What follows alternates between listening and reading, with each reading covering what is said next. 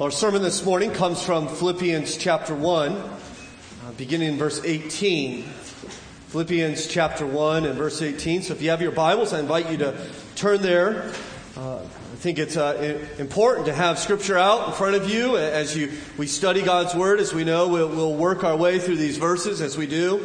I think one of the reasons why I think it's valuable for you not just to rely upon the screen as the verses are up there, is that as we continually refer to the Bible, you're continually reminded throughout the message that what you're hearing is God's Word. It is God's holy Word that is given to us. And so I encourage you to be reminded that what we're about to encounter is God through His Word. And so I invite you to find your way to Philippians chapter 1 and beginning in the second part of verse 18. Hear now the Word of God.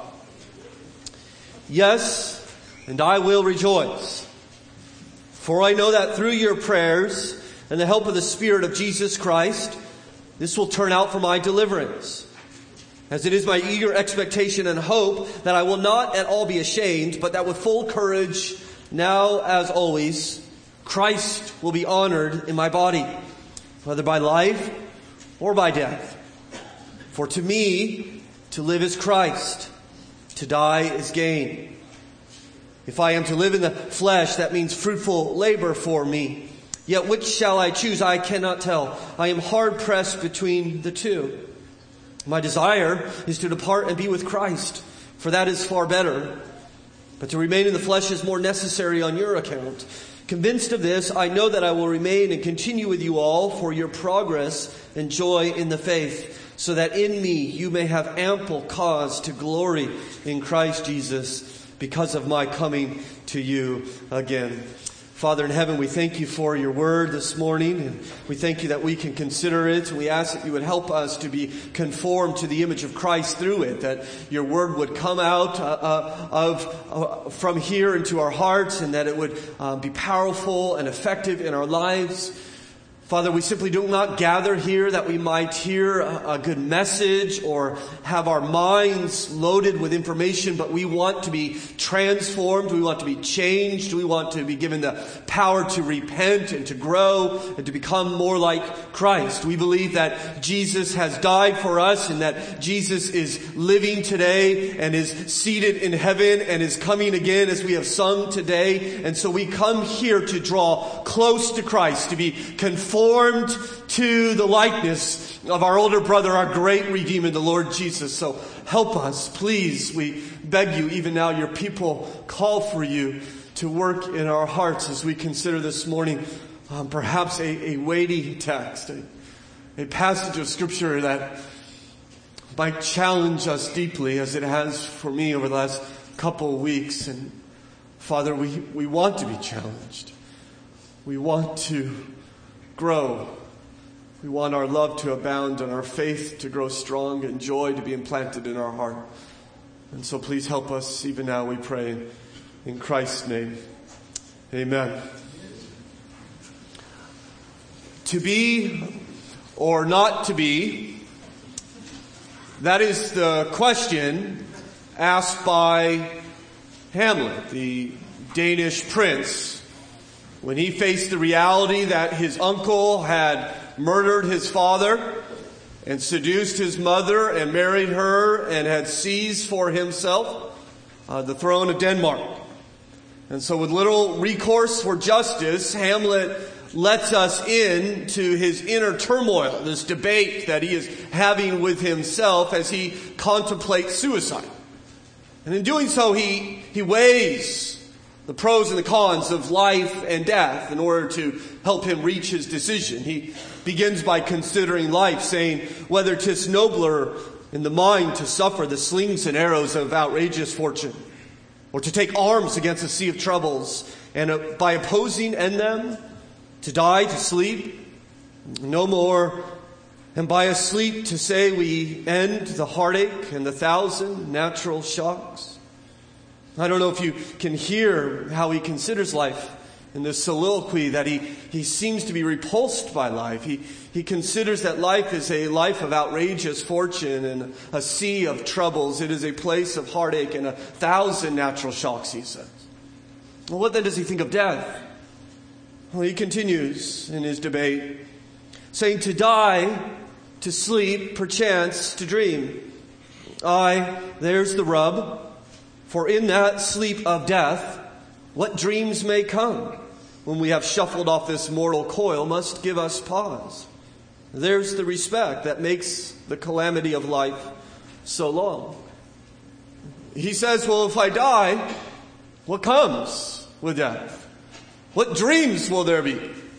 What happens when I get shuffled off this mortal coil? Death is the great unknown to Hamlet. And so he has this problem, doesn't he? He hates life and he fears death. And he is therefore left in this great and deep despair.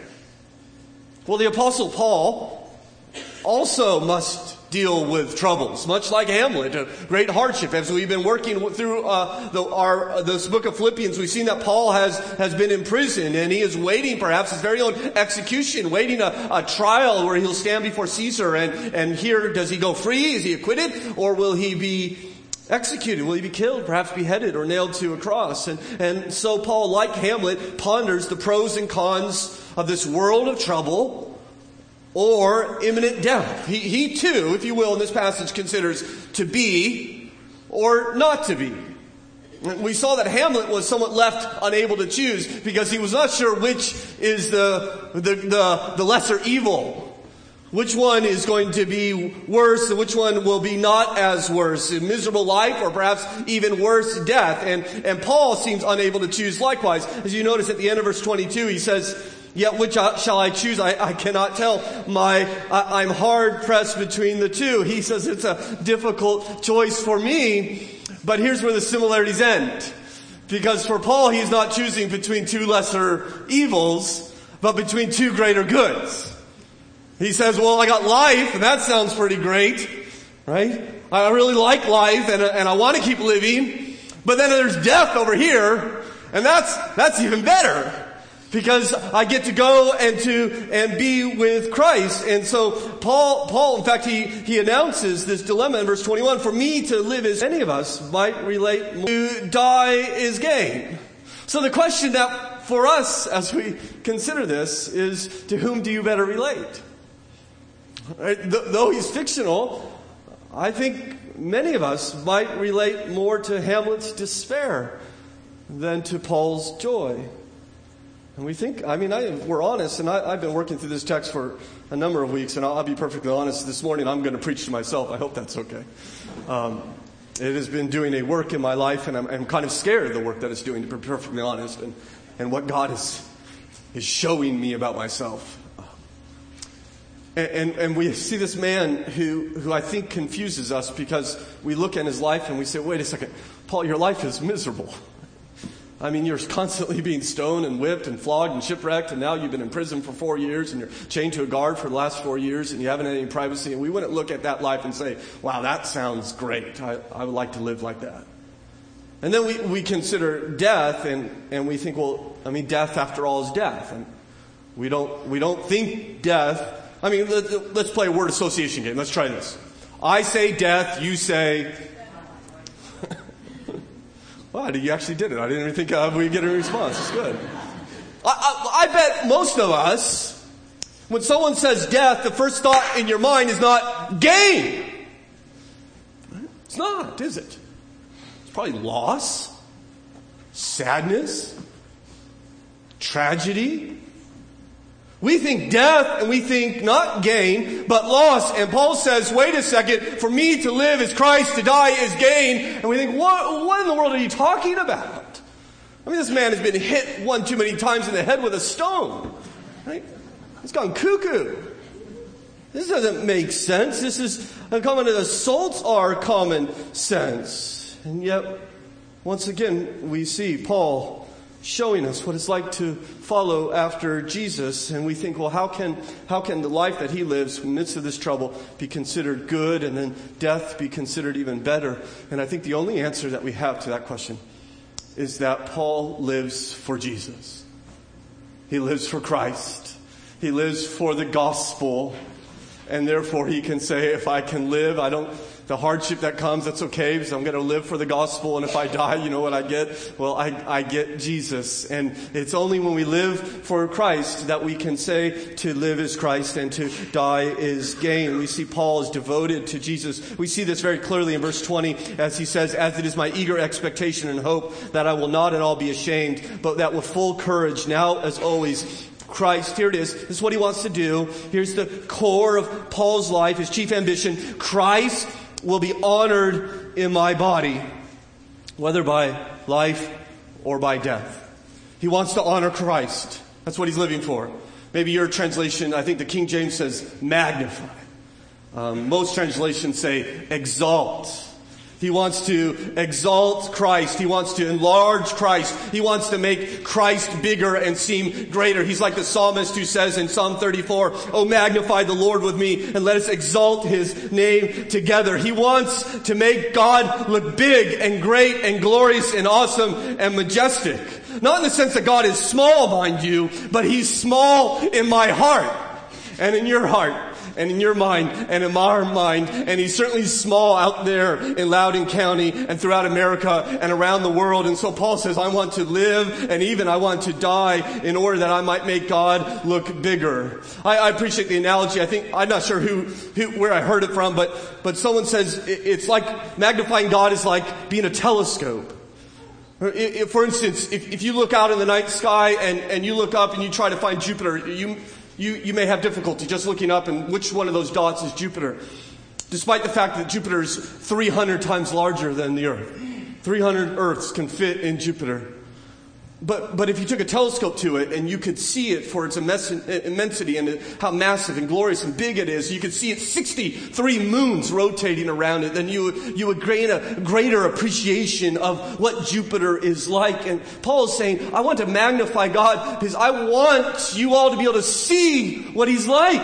I don't want you to think he's just an irrelevant dot in the sky or just an object of faith and you go on your life without any regard to who he is, and that you're more concerned with the traffic jam or what's for dinner and rather than the majesty and the awesome glory of God. And I want to use my life however God would call me to use it in order that I might bring him glory, that I might magnify him in other people's lives. And this is the great call upon this man's life. I think it is the call upon all of our lives to bring God glory, to magnify the Lord with me. Let us exalt his name, to be a telescope that one another can see the majesty of our God. And so Paul says, this is what I want to do. It's my eager expectation and hope, now, as always, with full courage, Christ will be honored, exalted, magnified in my body. How's he going to do it? Two ways, he explains. Whether by life, end of verse 20, or by death. So let's consider that. How is it that you and I can magnify God? But first by our life, by the life he's given us. Now there's many ways, and we're not going to explore all those ways, but I think Paul gives us a couple ways to magnify God by our life. The first thing that he says, teaches us, is that we ought not to minimize him. That would be the opposite of magnifying him. That would make him look small and insignificant and not important and not worthy of our affection and our glory, our worship and our delight. And so let's consider how we can avoid minimizing him. Look at verse 18. The very beginning of verse 18, he says, "What then? Only that in every way, whether in pretense or truth, Christ is proclaimed, and in that I rejoice." Now remember, we looked at that passage last week, that Paul's in prison. He's been in prison for 4 years. He says, that's okay, don't worry about me. I'm preaching to the guard who's chained to me, and everyone knows about Jesus now because I'm telling them about Jesus. And he goes on and says, a bunch of people running around preaching Jesus because they hate me, and they're doing it out of rivalry and conceit. He says, don't worry about that. I don't care whether they hate me. What I care about is the progress of the gospel. I care that Jesus is preached. So he says, what then? Well, it doesn't matter whether they preach Jesus in pretense or in truth. Christ is proclaimed, and in that I rejoice. So he looks at his very difficult present circumstances and says, I'm happy about it. I'm joyful about it. And then he transitions on and begins to consider the future. Read on with verse 18. Yes, and I will rejoice. That's future tense. So he rejoices about the present circumstances, and then he considers his very uncertain future. And he says, it's okay. I'm still rejoicing, whatever may come my way. And so we want to know, okay, Paul's in prison. He may be killed. Why is it that he's thinking about the future and he says, I'm going to rejoice? Well, the answer is given in verse 19. For I know that through your prayers and the help of the Spirit of Jesus Christ, this will turn out for my deliverance. Now that verse is somewhat surprising, I think. He says, I know this is going to turn out for my deliverance. Surprising because he goes on to say, I may die or I may live. Right? And he's debating those two. He's not really sure how that's going to work out for him. You see that in verse 20, as we've already seen. So what does he mean by deliverance? Well, it's the same word. It's the word salvation in the Greek. Same word that we use to translate salvation. But I don't think what he's saying is that I know this is going to turn out for my salvation. Sometimes it's translated, and I think this is the best translation, vindication. He says, I know that this is going to turn out for my vindication.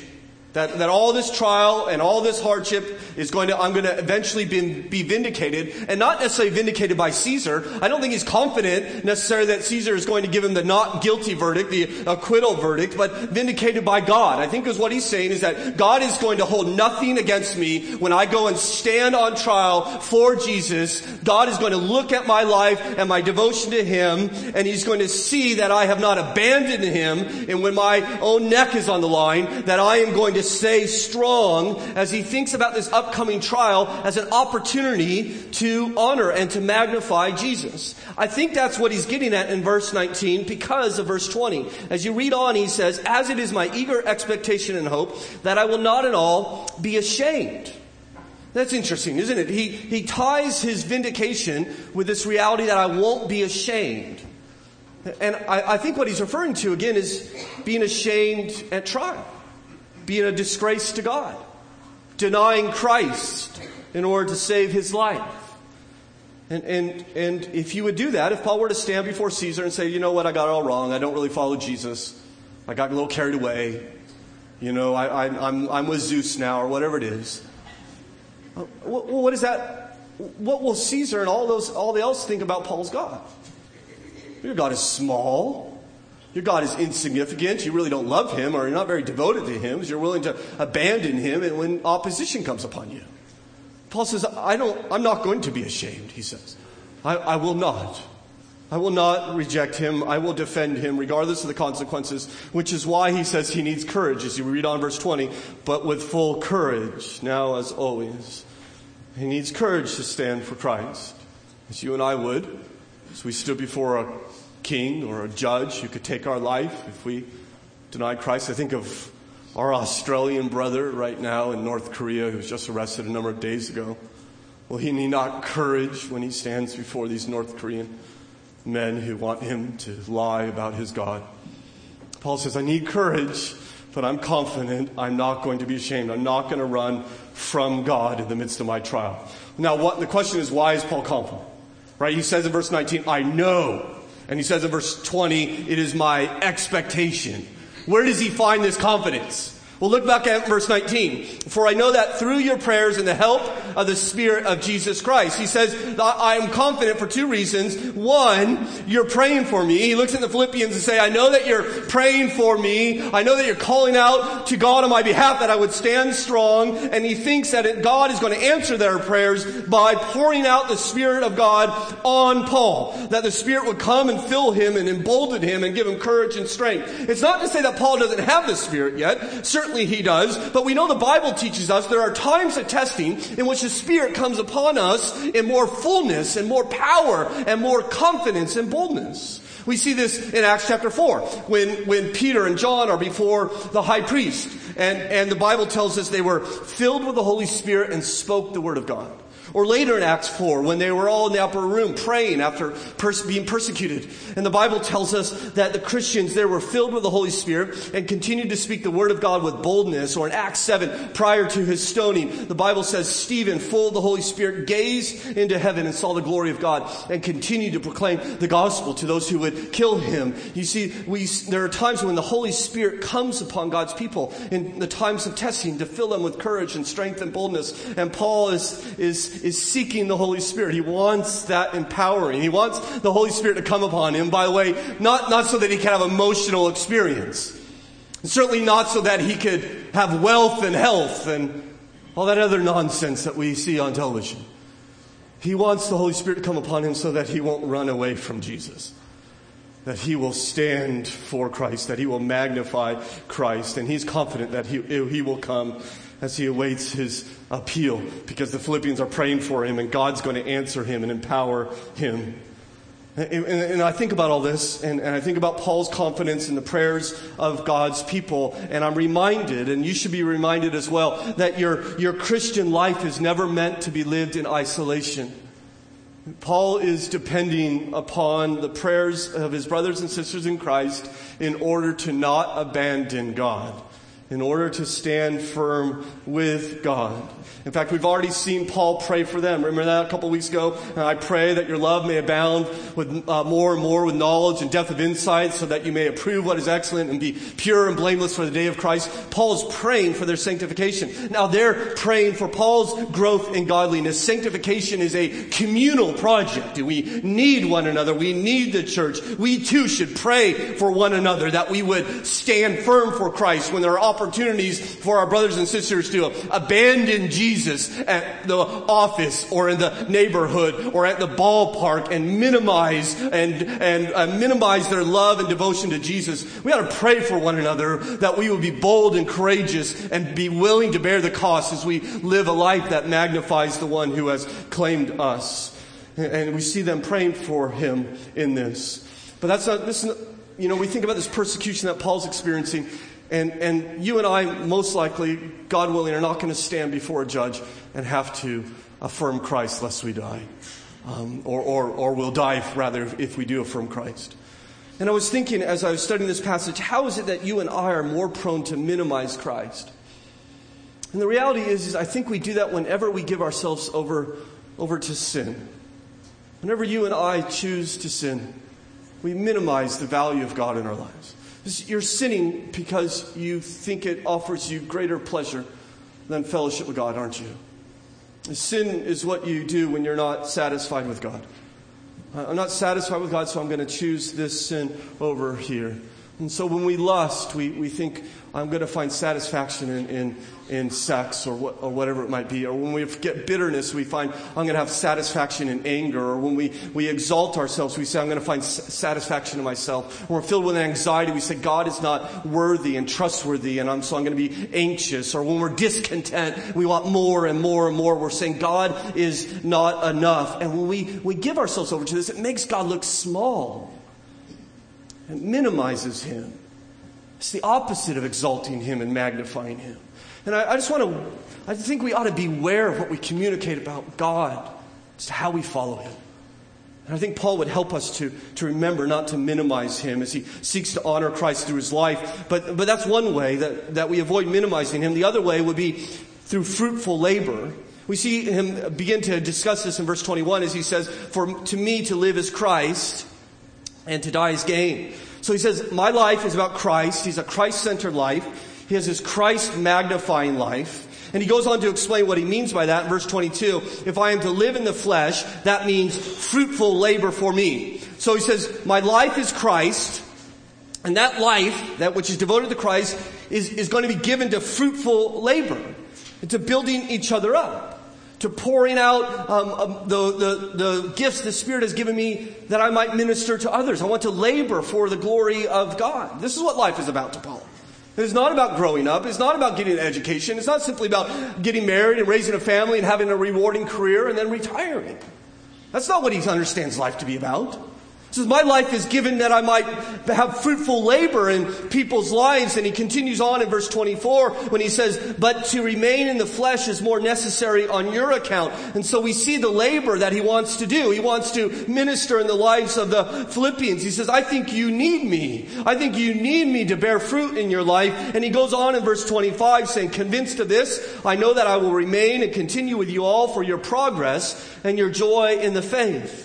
Now, Paul evidently, as he dialogues with himself, becomes convinced that he's going to be released from prison. I don't think this is some divine revelation. I still think He's not exactly sure, but he thinks that because of the needs that the Philippians have, that God is going to see that he can be released and go to them and bear ministry in their life. You notice this over in chapter 2 and verse 24. He says, I trust in the Lord, shortly I myself will come also. He says, I plan to come to you once I find out what happens with me. He seems convinced that God is not done with him and that there is work left to be done.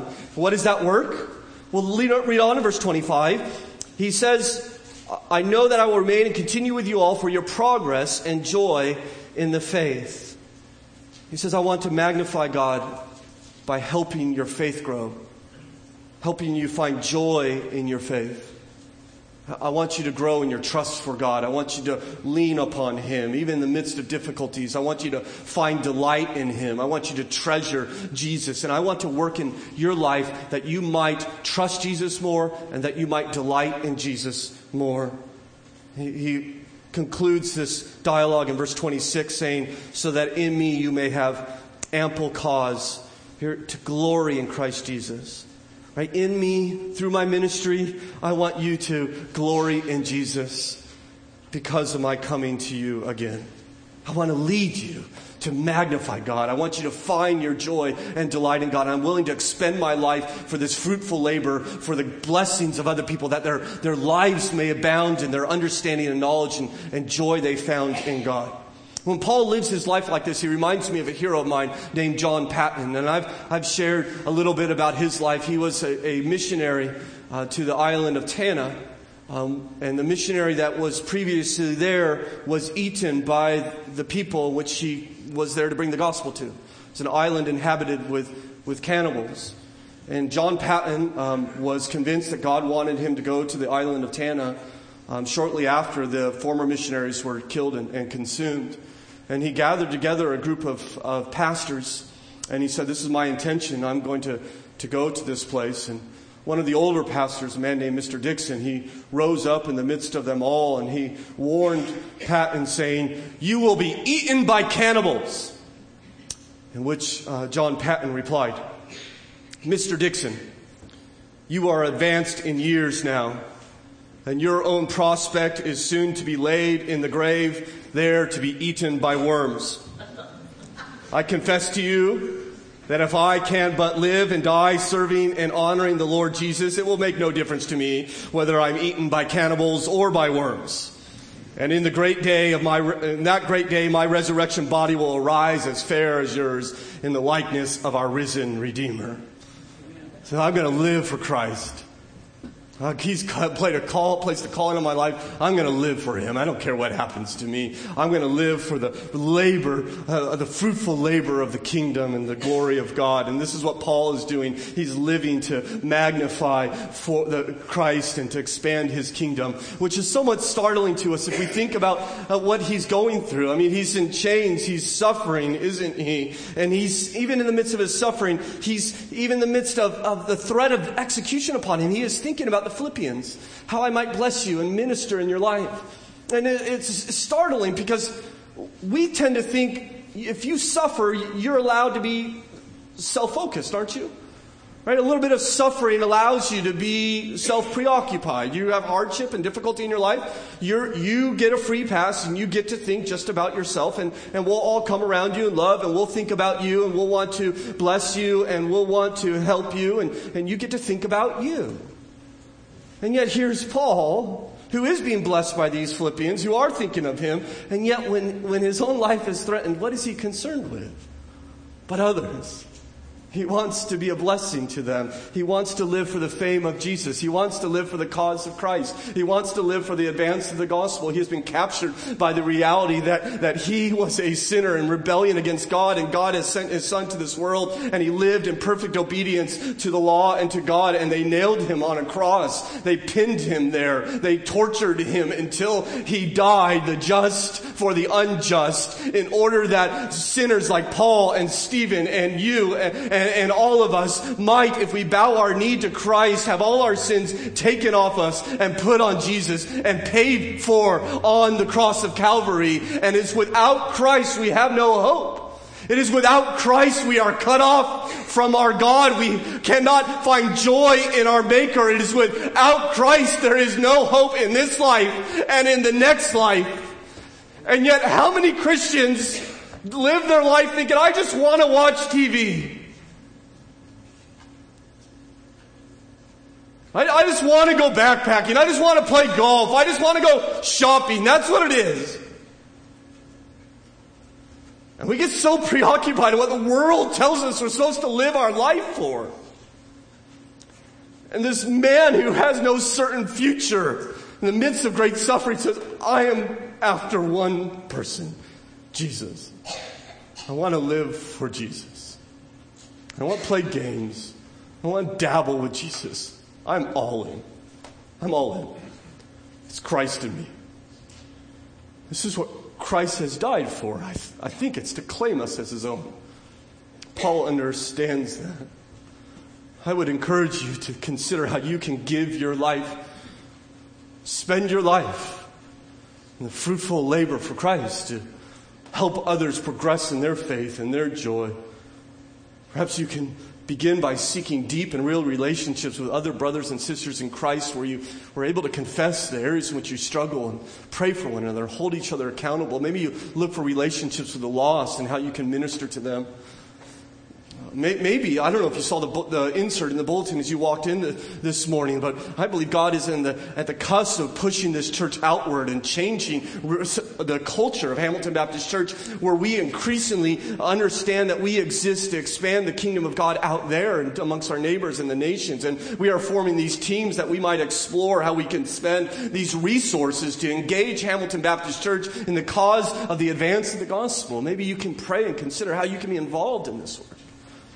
I want to magnify Christ in my life, Paul says. But then he goes on, he says, I want to magnify Christ even in my death, which is even more challenging to me. He says in verse 21, for to me to live is Christ and to die is gain. He says death is gain. And we think, if we're honest, and we weren't familiar with this text, we think that's ridiculous. How can death be gain? I mean, we think, most people, at least in our land, think that, life is about being comfortable and being entertained and having ease. And life is about sports and gardens and television and shopping. And for other people out there, life may be about eating and drinking and being merry or accumulating things. And we think, to die then is to lose all of that. It's to lose everything that we have given our life to accumulating and pursuing. And we think death, in its very core, is loss. It's a loss of everything that we're living for. And therefore, we live in a land in which we'll do everything to postpone death. Everything. No matter what quality of life that brings, just to push it off another week or push it off another month. And we think, how can death be gain? In fact, look at verse 23. He says, I'm hard pressed between the two. My desire is to be with Christ, for that is far better. Literally, much more better. And so the question is, how can death be gain? Well, my answer is that death can only be gain when what you receive through death is greater than what you lose by it. What you get when you die is more valuable to you than all of that which death takes from you when you die. And so what is Paul planning to gain when he dies? Well, verse 23, my desire is to depart and be with, what is it? What is it? Christ. I want to be with Christ. And so for the Christian to die and to be with Christ, it's the same thing.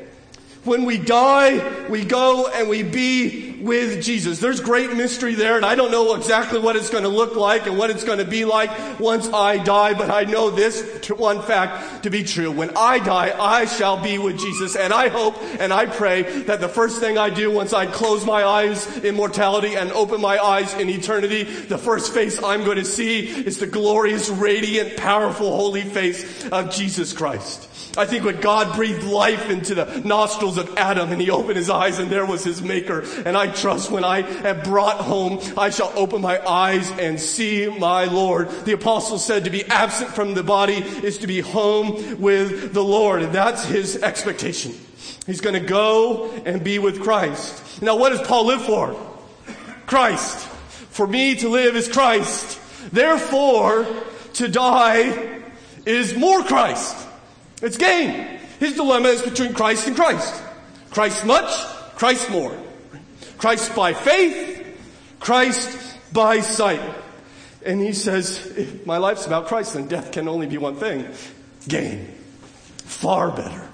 Much more better. Now please hear what he's saying. He is not saying death is gain because it ends my suffering. Though it does, and we praise the Lord for that. But Paul is suffering.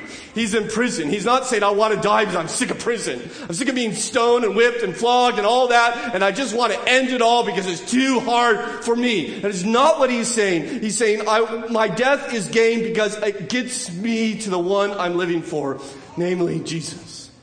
In fact, as the Bible tells us, in Revelation chapter 7, on that place we will serve him day and night in his temple, and he who sits on the throne will spread his tabernacle over them. The Lamb will be in the center of the throne and will be their shepherd and will guide them to the springs of the water of life. And God will wipe away every tear from their eyes. And so this is Paul's hope. By the way, there's a lot of books out there. I don't know if you've picked these up. I hope you haven't, actually.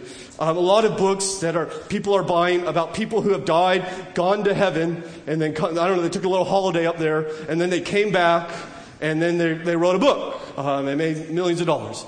And there's a lot of them, and I would suggest to you as your pastor that you don't read any of them, except one. One. And it's the book called 2 Corinthians.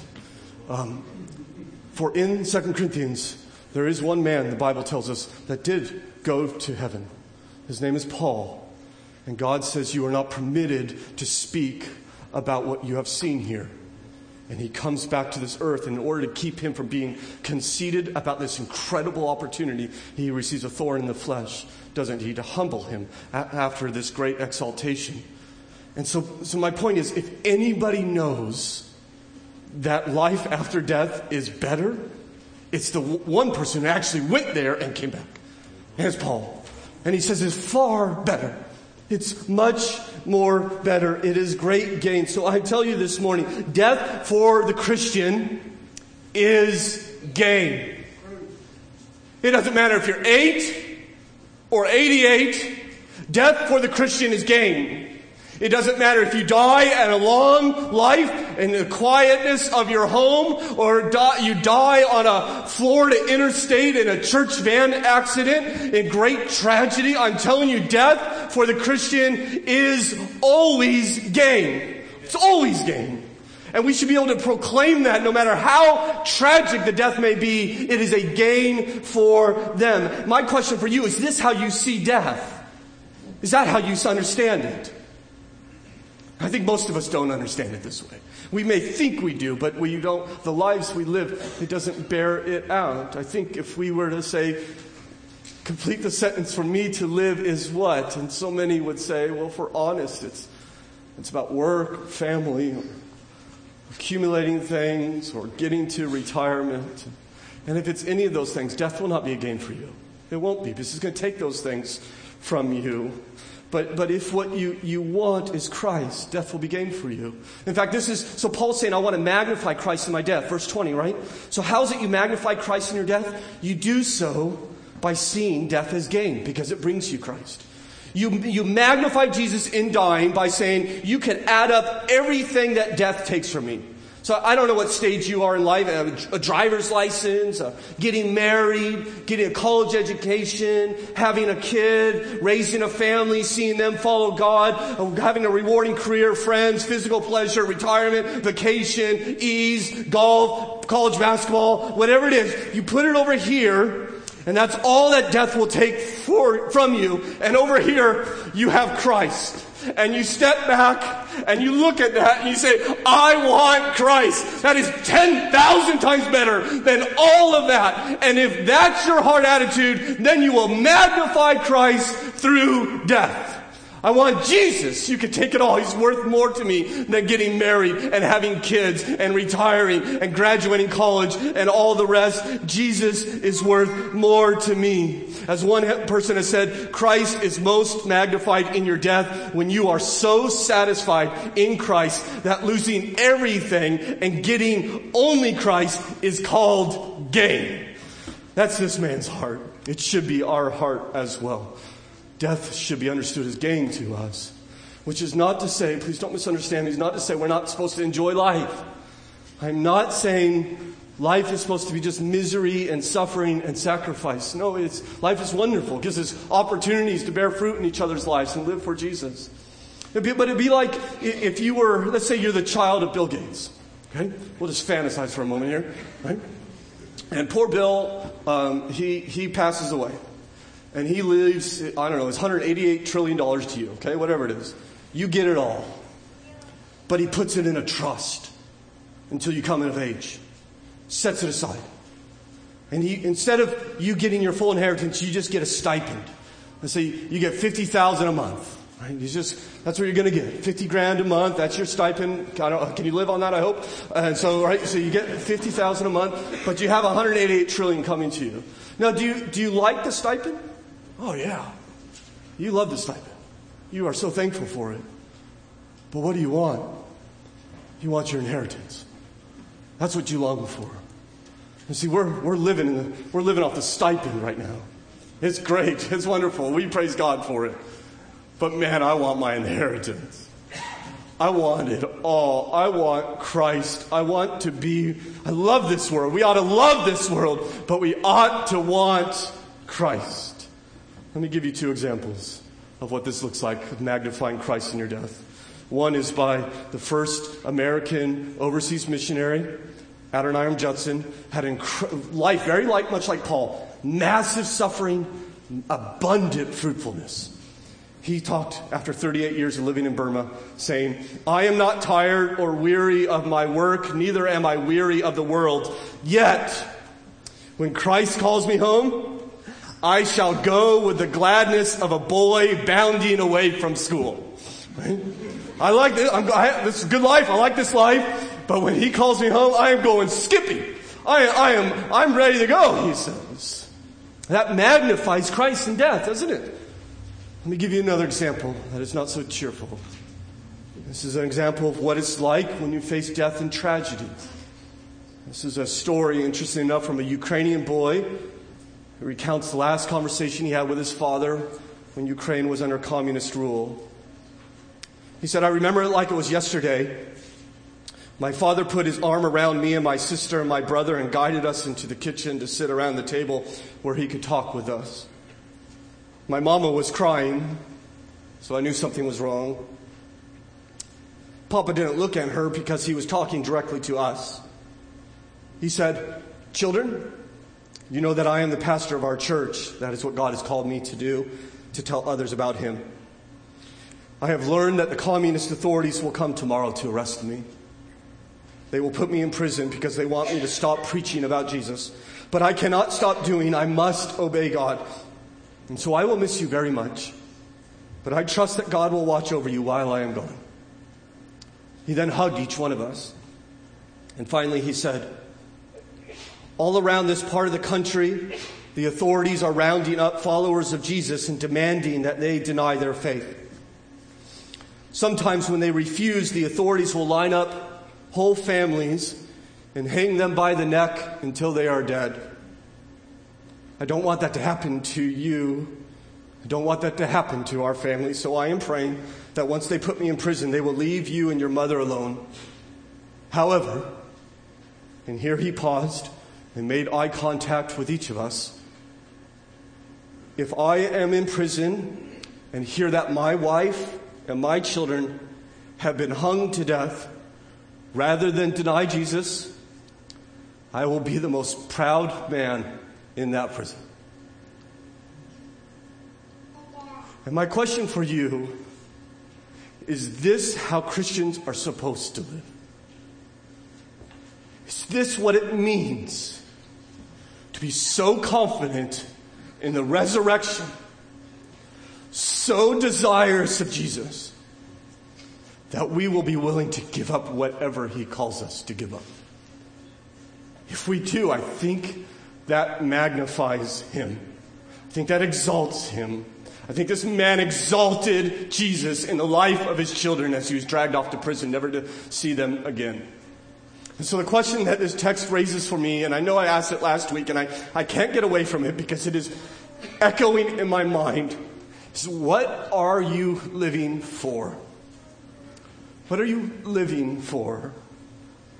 What are you giving yourself to? Because this world holds out to you countless things to live for, doesn't it? We live in a world that says the more stuff you have, the better your life, and the better stuff you have, the better your life. And if it's not stuff, it might be leisure or ease or comfort, and it's all supposed to enhance our life. And this attitude has worked its way into the American church. This is American style Christianity. I live for stuff and I sprinkle Jesus on top. And this is not biblical Christianity. He did not die on the cross so that you and I can live for things. He did not die on the cross so we can have an easy, comfortable life. He died on the cross to pay for your sin, to claim you as his own, that you might live and die for him. That you might magnify him in your life. This is what we are called to do. And there is great work, as I mentioned, in my own heart. I trust there is in yours. But this is the calling upon us. This is what it means to follow Jesus. To give him everything. And if you're here this morning, you're not a Christian, I could understand that none of this really makes any sense to you. And you're thinking, what in the world is this crazy man talking about? And I understand that. This wouldn't make any sense to me if it weren't for what God has done in my life. But I think at the very least this raises questions for you, doesn't it? Doesn't this raise the question, what are you living for? And whatever that is it satisfying? Is it giving you what it promised it would give you? Or are you left wanting more and more and more? And then what's going to happen when you die? Are you going to have it anymore? Or what's going to happen to you when you die? Have you ever even thought about that? I mean, is that an important question to consider? It's going to happen to you. I know you are aware of that. Why is it that we all know we're going to die, but we never actually stop to think about what happens? We never stop and get prepared for that.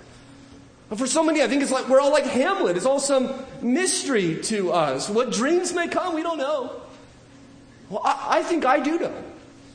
Not because I'm brilliant, but because God's Word has told me. And I would love, if you're here this morning and maybe you think it'd be wise to pursue these questions, that you and I could get a cup of coffee sometime this week. You email me and we could get together and we just talk. Think about these things. See what God's Word, 2 billion people think this is God's Word. Let's just talk about it. I think it challenges us. These are questions that I think we would do well to ask. There are questions that have been asked by people for thousands of years. One of them was a young man in the 16th century as he approached the great Philip Neri. Neri himself, who had wrestled with these questions, had at this time renounced all the hereditary honors of being a nobility in Florence. And there he had given himself to full-time vocational ministry. And up came this young man who was accepted into law school because of the university's great reputation. And he came up to Philip and he began to lay out his plans and explain that he's going to use all his labors to get through his studies as soon as possible. And he was just filled with great delight at the future. And Philip waited for his conclusion with patience. And then he said to him, "Well, and what are you going to do when your course of studies are done? What then do you mean to do?" And the boy responded, "Well, then I shall take my doctor's degree." "And then what?" asked Philip. "And then," continued the youth, I'll catch people's notice by my eloquence, my zeal, my learning, my acuteness, and shall gain a great reputation." "And then?" repeated Philip. "And then," replied the youth, "why, there can't be any question. I shall be promoted to some high office or other. Besides, I shall make money and grow rich." "And then?" repeated Philip. "And then I shall be comfortably and honorably situated in wealth and dignity." "And then?" he asked. "Well, and then I shall die." And it's at this that Philip raised his voice and said, "And what then?" And whereupon the young man made no answer, but cast down his head and went away. The last "and then" had like lightning pierced his soul, and he could not get rid of it. Soon after, he forsook the law and gave himself to the ministry of Christ. and spent the remainder of his days in godly works and words. The meaning is not that we all quit our jobs and we all become pastors. The meaning is that we are called by Christ, bought by Christ, to live for his glory and even to die for it. Father in heaven, we thank you for this time to consider your word. And as I shared with my brothers and sisters in Christ, it has done a good work in my life and continues to perform the surgery that I need. Pray, Father, for us. I pray that we would live in a way that magnifies Jesus, that we wouldn't follow Jesus out of duty, but out of preference, that we would prefer Jesus, find our delight in him, our great joy. Please help us to share that with one another and share that with the world. We pray in Christ's name. Amen.